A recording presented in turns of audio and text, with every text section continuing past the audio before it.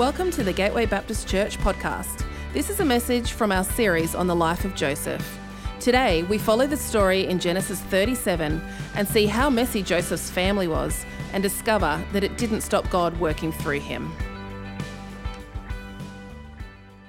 As Tim said, we're going to continue our series we started last week on the life of Joseph, looking at Joseph's life from Genesis chapter 37 through to Genesis chapter 50. Encourage you to be reading along over the next 5 weeks as we continue this story. I love Joseph. He's one of my favourite characters in the Old Testament. I love his faith. I love his vision. I love his integrity. I love his leadership. I love the way that in the midst of significant challenges, both in his own family and in the circumstances around him, he maintains his faith in the everlasting God.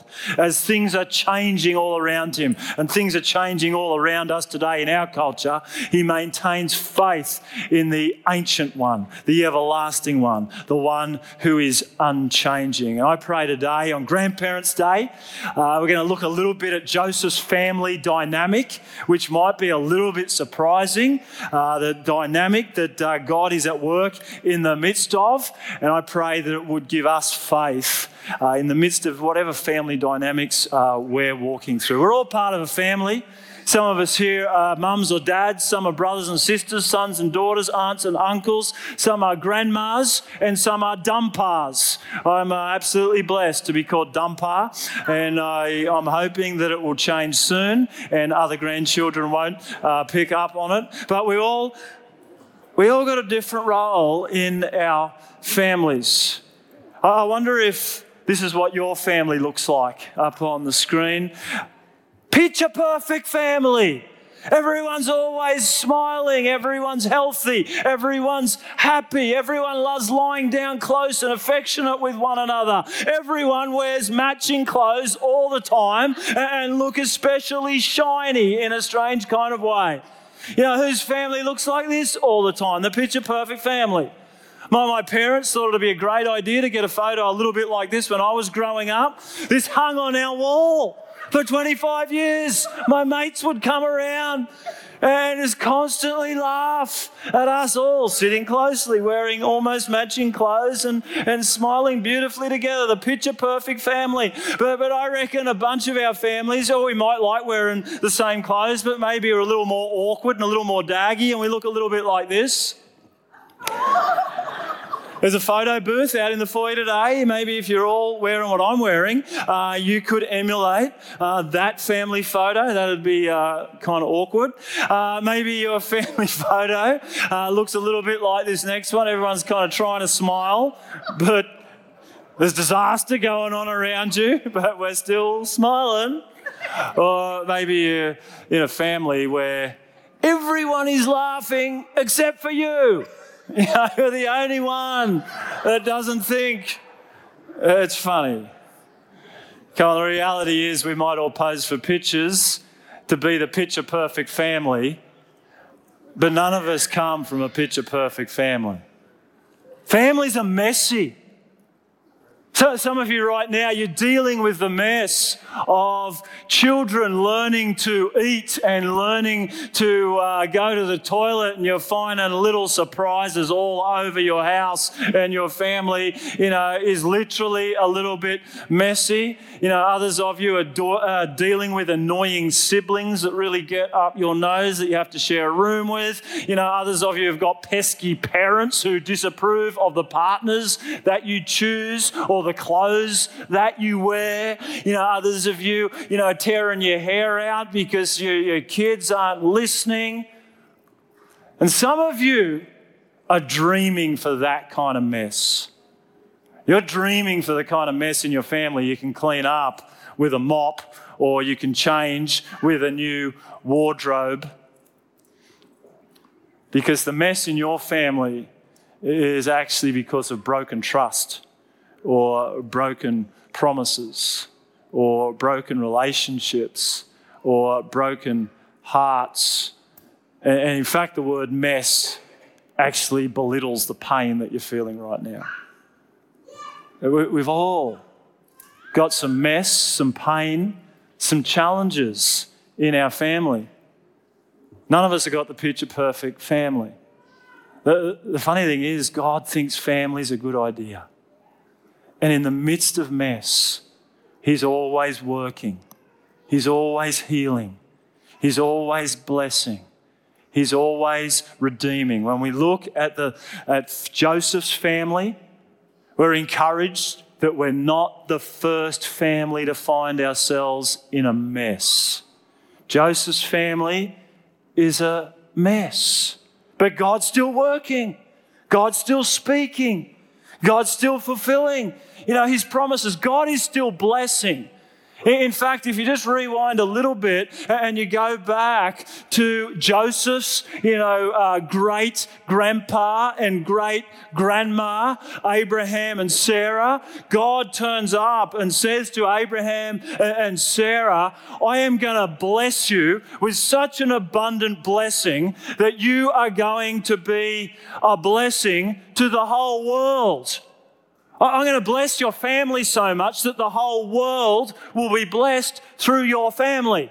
Now, you'd think if God was going to make a big promise like that, if God was going to pour out a blessing like that, He would choose a picture-perfect family.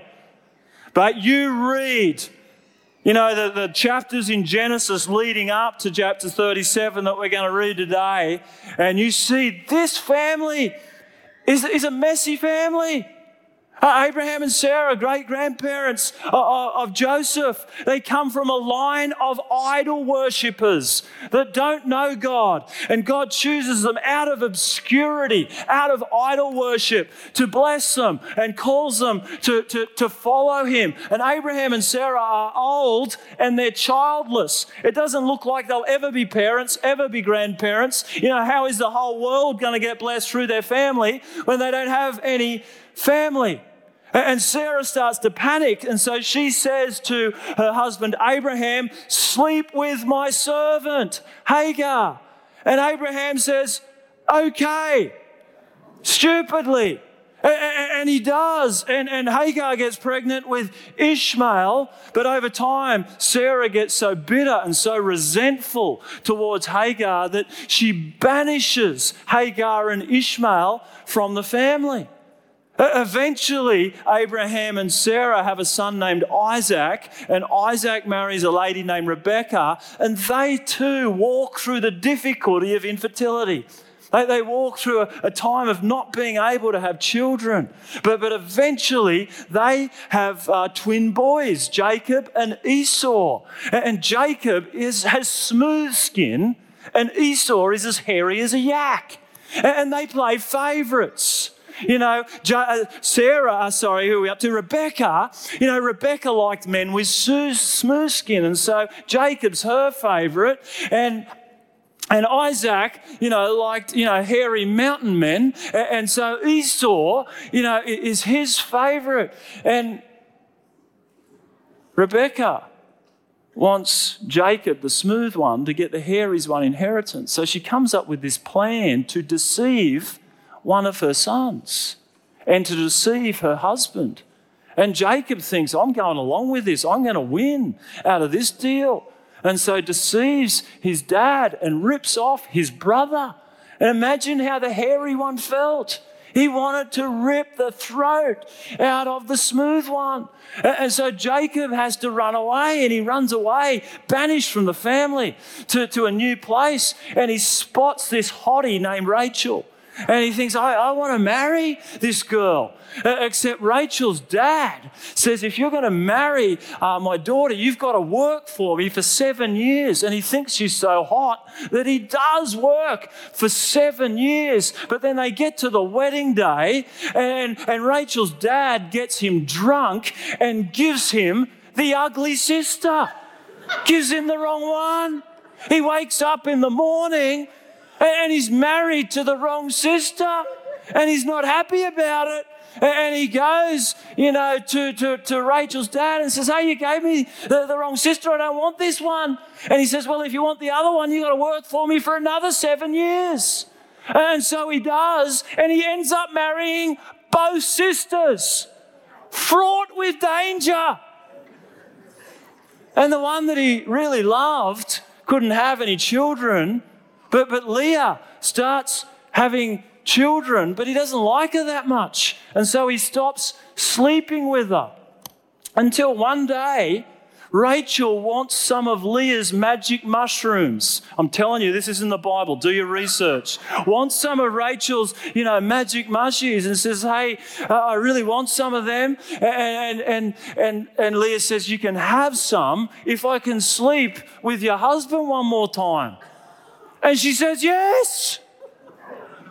And then Jacob goes on, to sleep with, two of their servants and has some more children there. And then eventually has some children with Rachel, the one that he's always loved. And because he's always loved her, the two sons that she has are his favourites, and he particularly loves one of them named Joseph. He's a favourite son, gives him this magical coat that none of the other kids get. They all get dressed from Lowe's Menswear, and he gets this, technicoloured coat, and they hate him. And then he has these dreams that the whole family's going to bow down to him, and they hate him even more. He's estranged from his brothers until one day his dad sends him out to meet his brothers out in the field. And it says in Genesis 37 verse 17, Joseph went after his brothers and found them near Dothan, but they saw him in the distance, and before he even reached them, they plotted to kill him. And you thought your family was a mess. That's a messy family. Imagine Christmas dinner with that family. Jacob and Esau are up one end of the table, everyone just keeping them apart so there is not murder at Christmas. Rachel and Leah just staring daggers at each other, across the table. And 11 brothers running around with darts trying to kill the one in the fancy coat. That's a family Christmas. This is a messy family. But in the midst of this mess, God's still working. God's still speaking. God's still fulfilling his purposes. Growing up, I always wanted some brothers. I had two sisters. They never wanted to play footy or cricket. They cried a lot. They dobbed on me a lot. And I never knew if I had any mates. I never knew whether the blokes hanging around with me were actually my mates or they were just sniffing around to see if they had a chance with my sisters.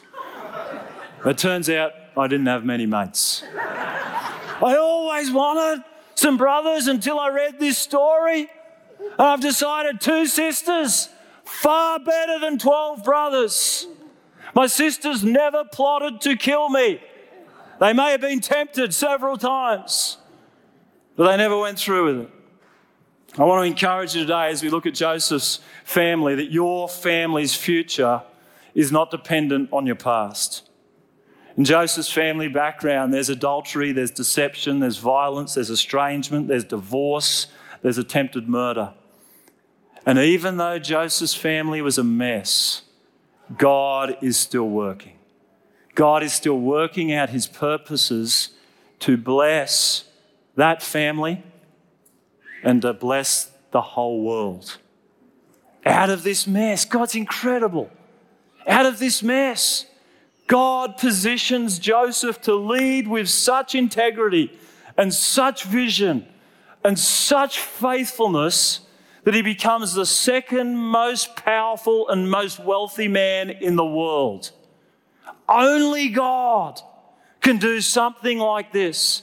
And I want to remind you today, it didn't happen overnight. As you read Genesis 37 to 50, realize that this happened, over 22 years, 13 years, before Joseph sees anything like the vision start to become reality. Don't think that, God's blessing always happens in an instant. But in the midst of mess, God is still working. God is still positioning. God is still shaping.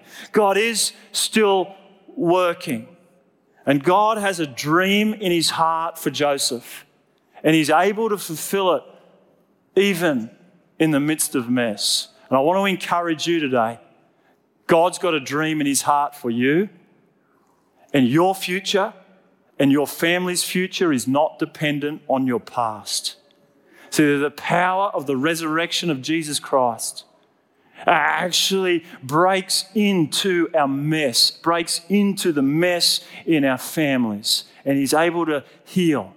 He's able to redeem. He's able to transform. I want to encourage you today, God's got a dream in his heart for you. It'd be crazy to think that he didn't. You think of, if you're a parent or if you're a grandparent in the room, you think of the dreams in your heart, for your kids and for your grandkids. It'd be crazy to think that our Father in heaven, his heart's not as good as yours. He's got a much better heart than you. He's got a dream for every single one of us. And it might simply be just the passion that you got in your heart today. There's a passion to help people. There's a passion to serve people. There's a passion to actually, see other people's lives transformed by Jesus the way that yours has. You've got to start to trust that passion. It's a fantastic verse at the end of this story in Genesis chapter 50, where Joseph looks back on the past and he says to his brothers, "You intended to harm me, but God intended it for good, the saving of many lives." And some of you here in the room, there's been some people that have harmed you.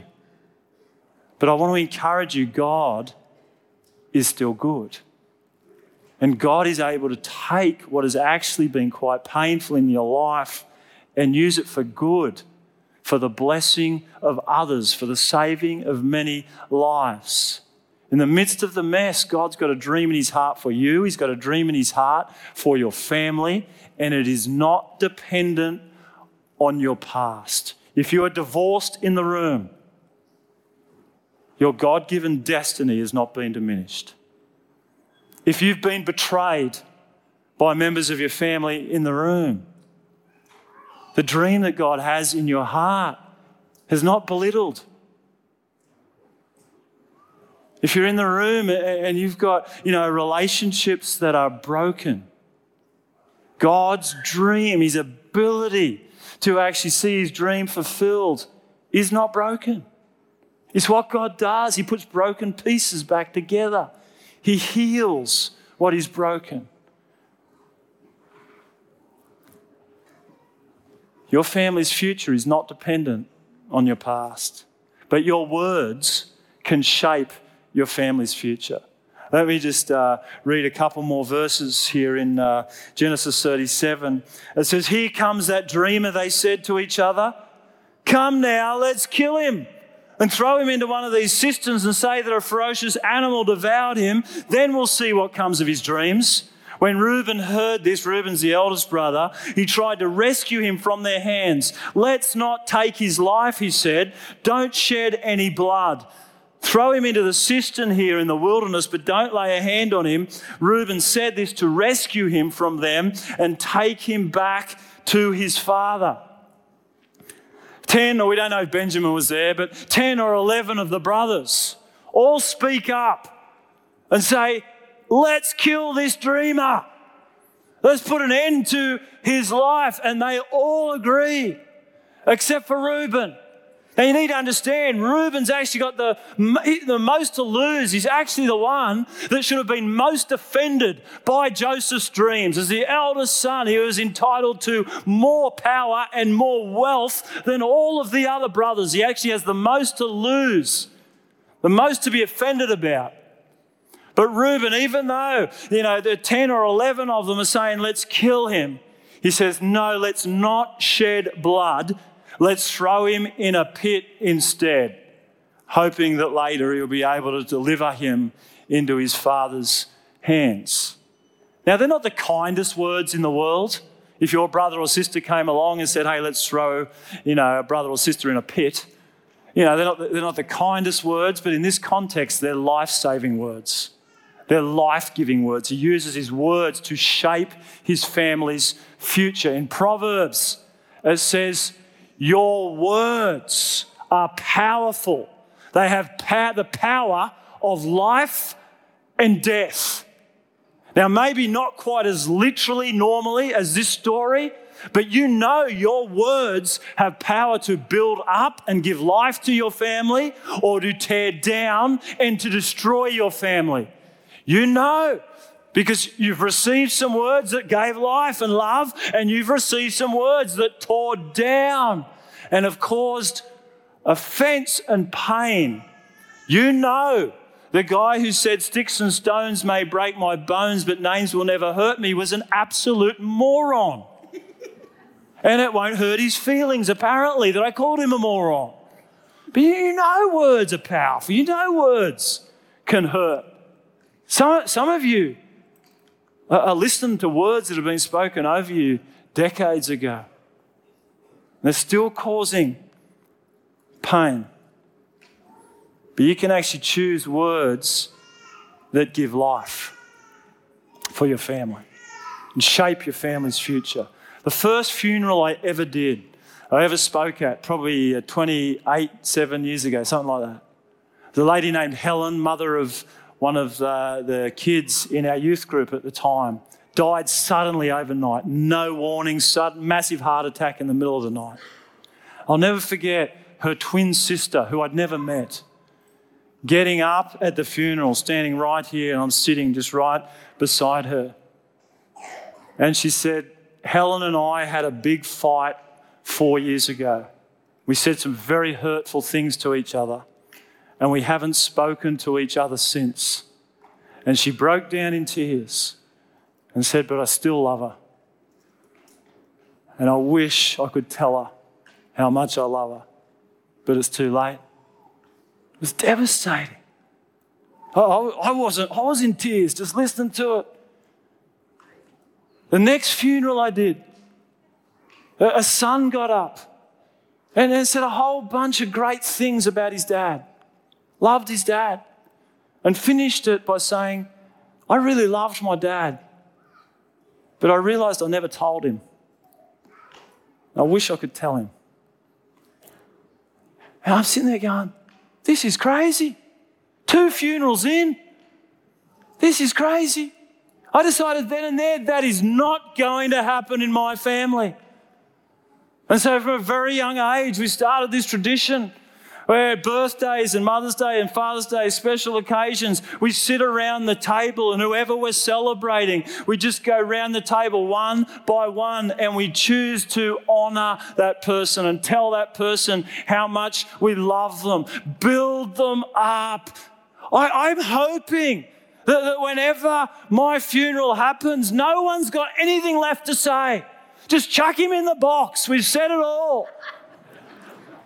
I'm trying to bring this culture into our Queensland Baptist pastors. And so last year at our Pastors and Spouses Convention, I worked out who in the room had served Queensland Baptist for 40 years.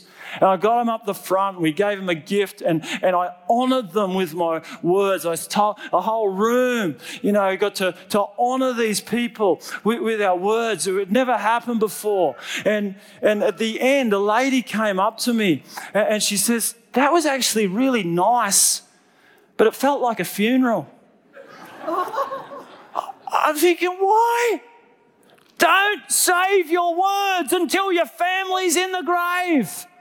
Use them now to build them up, to tell people how much you love them, to honour them. You can shape your family's future with your words. Words have the power of life and death. I want to give you a really simple opportunity to actually do that very practically today. In the seat in front of you, you'll find a little postcard on it. It just says a message of love. On the back, there's just a couple of words already written on it for you just to help you get started. Dear, you can fill in the name. I love.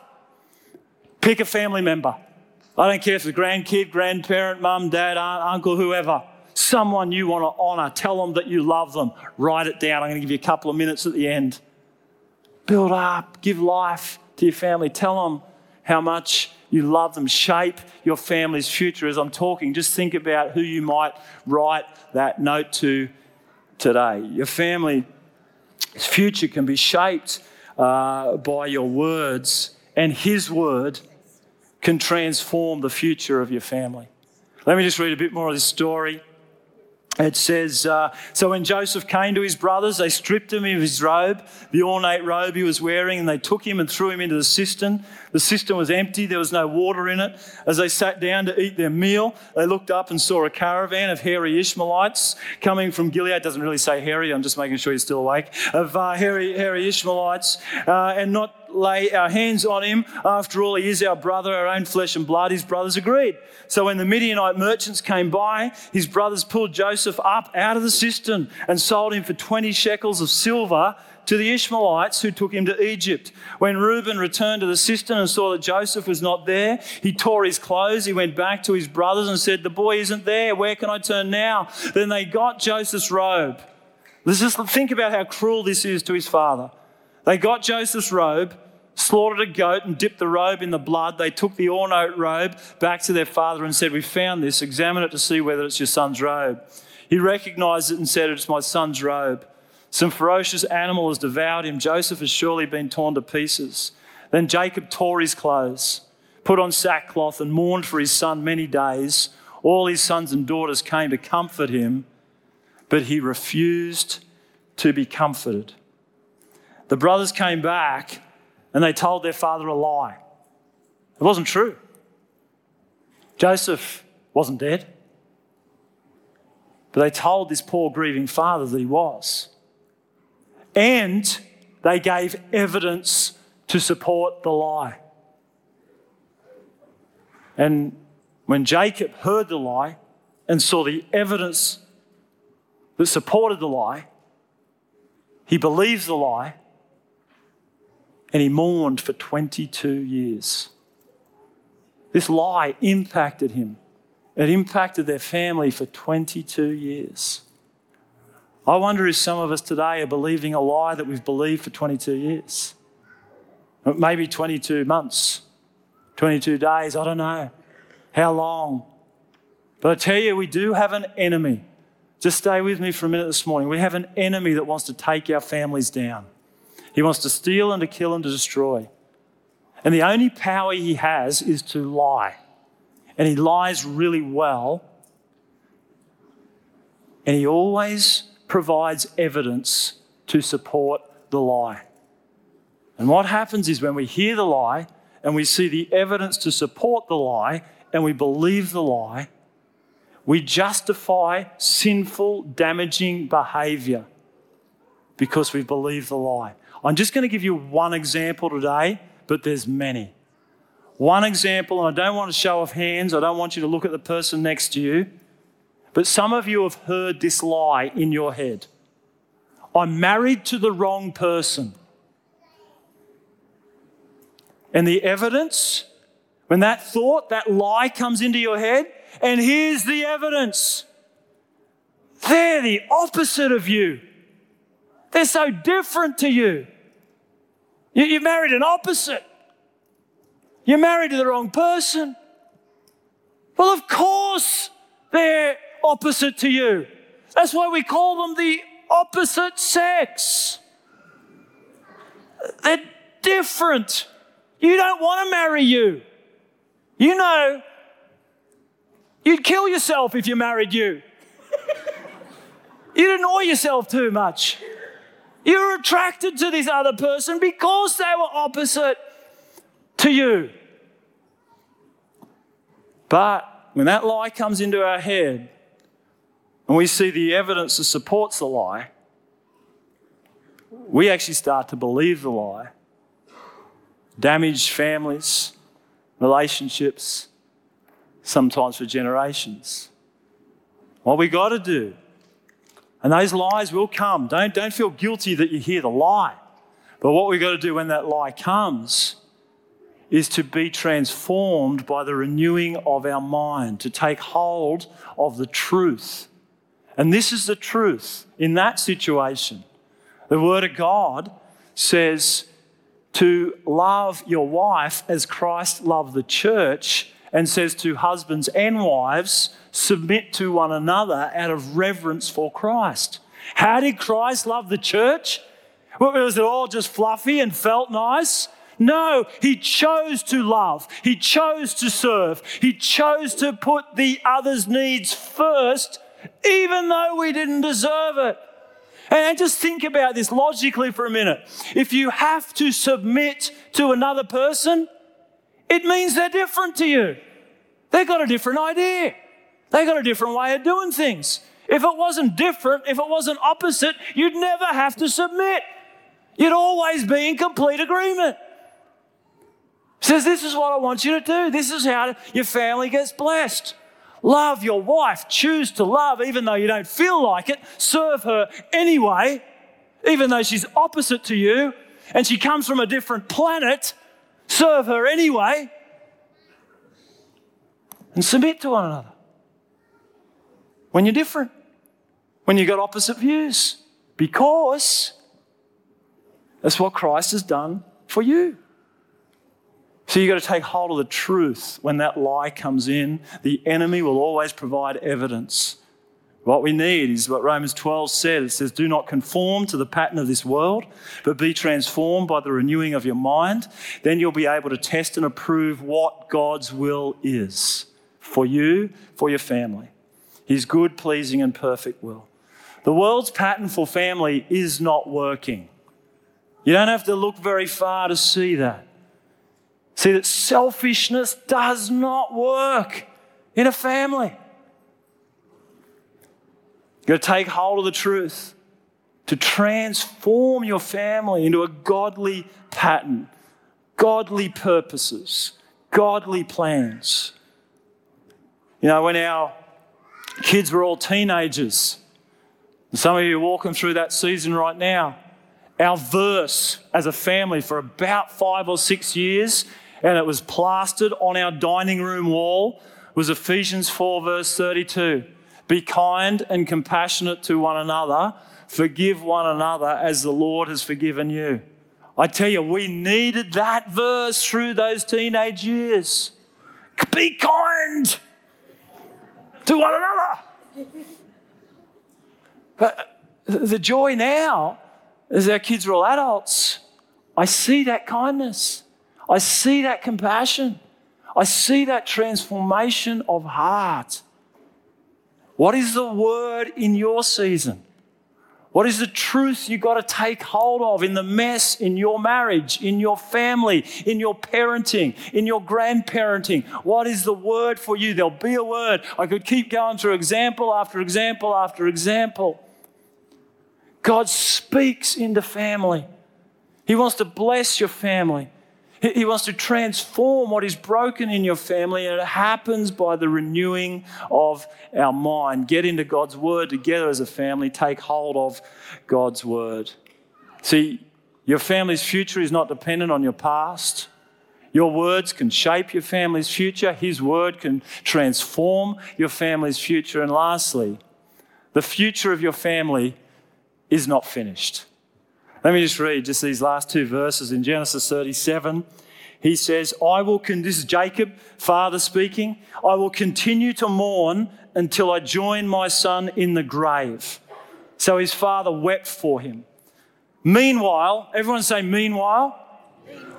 The Midianites sold Joseph in Egypt to Potiphar, one of Pharaoh's officials, the captain of the guard.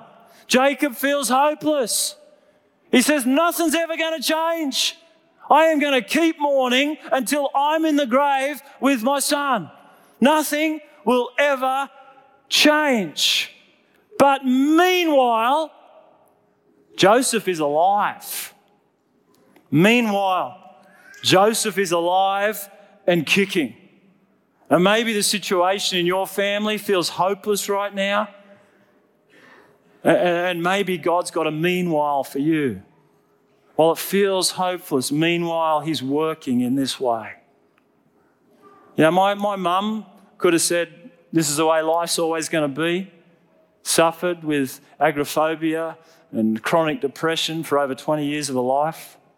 But meanwhile, God was putting some faith in her heart, and a pastor came along who persisted in prayer until she was set free and completely healed one day when I was 13 years old, and it changed the future of our family.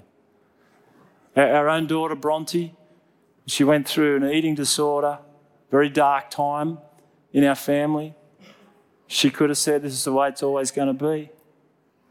But in the midst of the mess, God just put a seed of faith in her heart.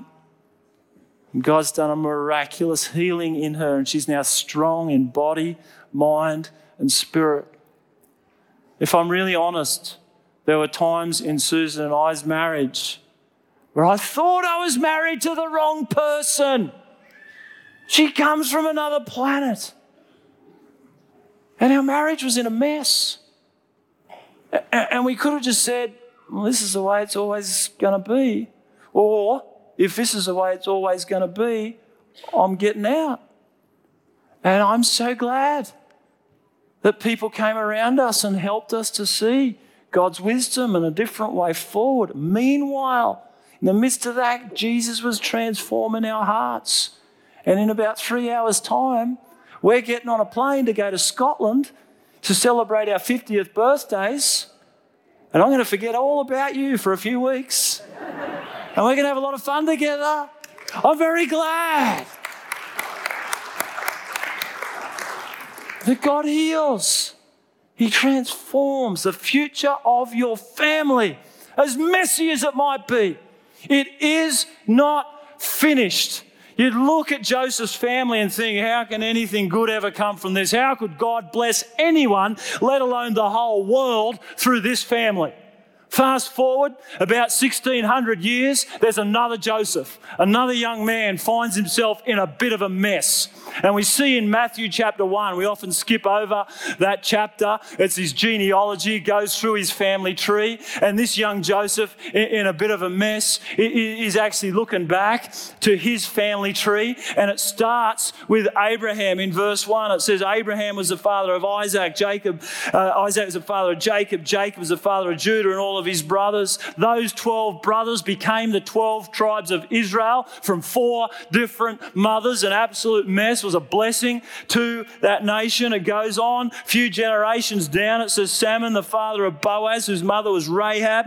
Boaz was the father of Obed, whose mother was Ruth. Obed was the father of Jesse, and Jesse was the father of King David. Did you notice a couple of names in there starting with R? Rahab was a prostitute. Ruth was a foreigner that worshipped other gods, for most of her life. Then it goes on to say Jesse's the father of King David. David's the father of Solomon, whose mother had been, everyone say had been Uriah's wife. Murder and adultery in the family line. And it looks like the continuing saga of this family is only going to get worse. Now, generations later, there's a young man named Joseph, and he's engaged to a girl named Mary, and she's pregnant out of wedlock, and he knows that the baby isn't his. And it says this at the end of the family tree. Jacob, the father of Joseph, the husband of Mary, and Mary was the mother of Jesus, who is called the Messiah. From this jolly, messy family comes our Messiah to bless the whole world. And the story of Joseph is actually a picture of what Jesus is going to do for every family one day. He's a forerunner of Jesus. Joseph was a man of integrity that suffered the hands of injustice from people that loved him, people that should have loved him. Jesus, not only a man of integrity, Jesus lived a perfect life. And yet, he suffered injustice at the hands of the people he loved and came to save. Joseph had his robe stripped from him and blood from an animal dripped all over it. And Jesus, at the end of his life, had his robe stripped from him, and his own blood flowed, mingled down. Joseph was sold for 20 pieces of silver by his brother Judah. Jesus was sold for 20 pieces of silver by his friend Judas, which is simply just the Greek name for the Hebrew name Judah. Joseph's a forerunner of Jesus. Joseph was thrown into a pit and it looked like God's dream was finished. It was over. And Jesus Christ, the Son of God, lived a perfect life and died a perfect death on a cross. His dead body was laid in a tomb. But meanwhile, Joseph was living, and he was carried away by a bunch of Midianite traders that were carrying spices of balm and myrrh. On the third day, there were a bunch of women who went to the tomb mourning and carrying spices of balm and myrrh. And just like Joseph was lifted up out of that pit and he was alive, Jesus Christ, our Messiah, our Saviour, was lifted up out of that pit, and he was alive. And he gave new hope to every man, woman, child, parent, grandparent. He rose from the grave and he's alive today. He has hope for every person. He has been through sin, through death, and he's come out the other side alive. And if you have faith in Jesus Christ, then there is resurrection power at work in your life and in your family. And when it looks like the dream is finished, when it looks like everything is a mess and nothing will ever change and there is no hope, meanwhile, Jesus is alive and he's working and he's redeeming and he's blessing. If we'll just listen to his word and take hold of it by faith and to pray and persevere in prayer until we see the dream become reality. I want to encourage you today, whatever mess you're walking through, your family's future is not finished. Your Saviour and Lord, he turns mourning into dancing. He brings beauty from ashes. He breathes life into what is dying. He's got hope and healing and blessing and transformation for your family today. I want to pray for families in just a minute, but just before I do that, 2 minutes. Grab that little postcard. Grab that postcard. Practical response today. 2 minutes. There's pens in the seat in front of you. Just write a 4-sentence note. I love this about you. I love the way that you're such a blessing to our family. I love you. Who in your family just needs a word of love and kindness today? Come on, just take 2 minutes right now, just while the team sings for us. And then I'm going to pray for us. We're going to sing out this song together.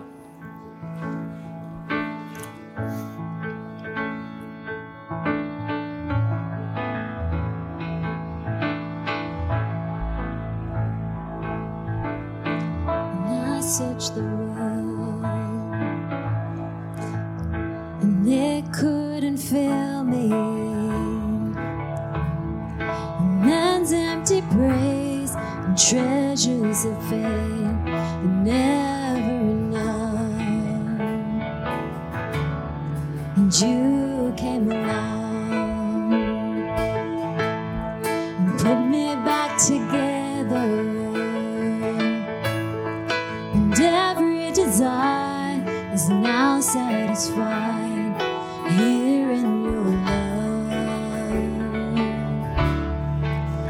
Oh, there's nothing that's better than you, Lord. There's nothing that's better than you, Lord. There's nothing, 'cause nothing is better than you.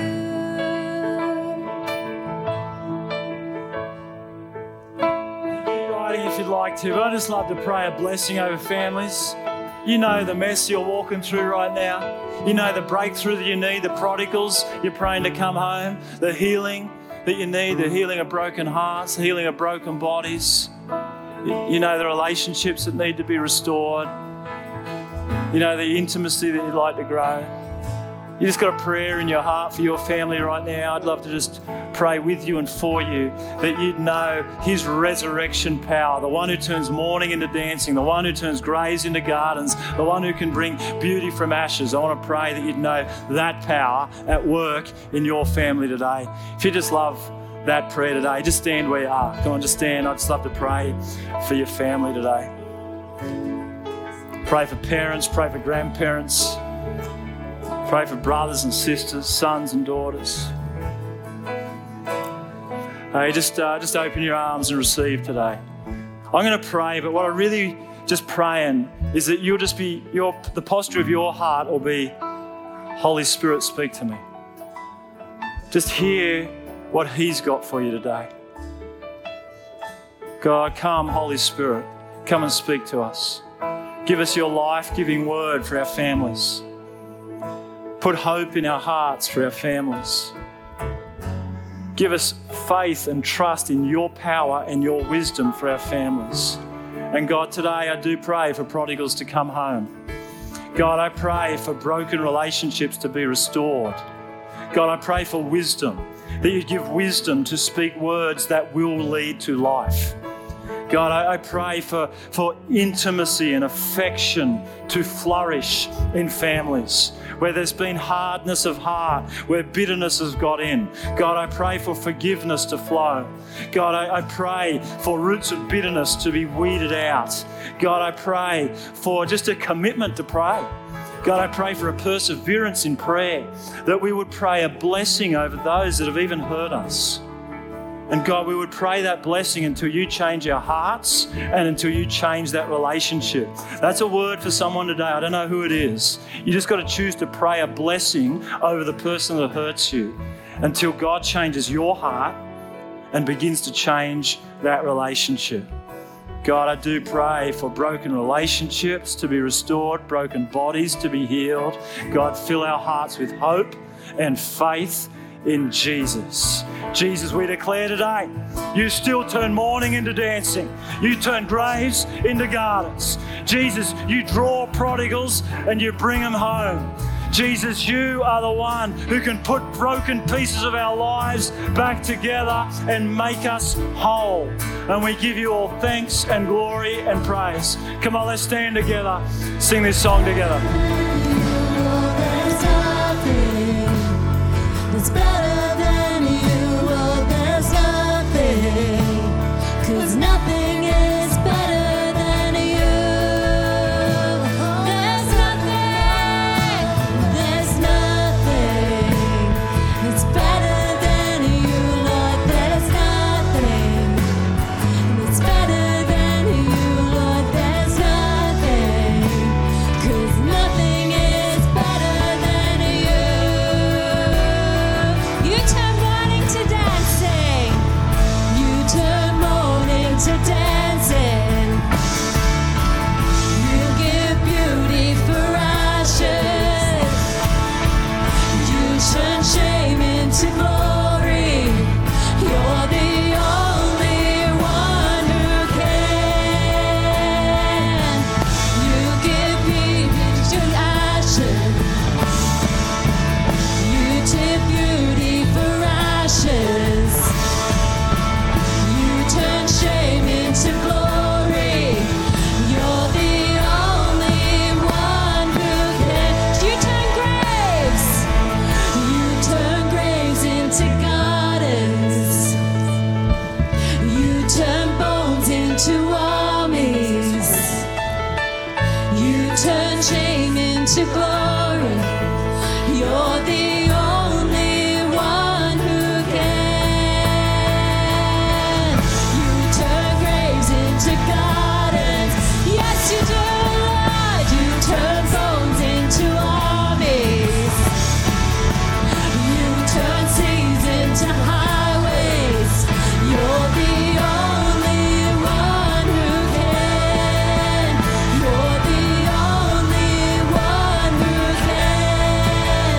You're the only one who can. Thank you, Lord. Yes, you do. Thanks. God is good. Hey, thank you so much for joining us today on this special Grandparents' Day. May God bless you as you go and hang out with family, whatever is in store for the rest of the day. If you would like some prayer this morning for anything, no matter what, our prayer and our pastoral team are going to be down here right after the service. They would love to stand with you in prayer. But if that's not you, feel free to go and head out, grab some scones and jam and cream, get a photo at the photo booth, go and visit the Beyond Cafe. God bless you this week. Have a great one. We'll see you next Sunday. We hope you've been blessed by this message. We are a growing family and we'd love to see you at one of our Sunday services because everyone who comes through our doors is welcome. You can find out more about our community and locations at gatewaybaptist.com.au.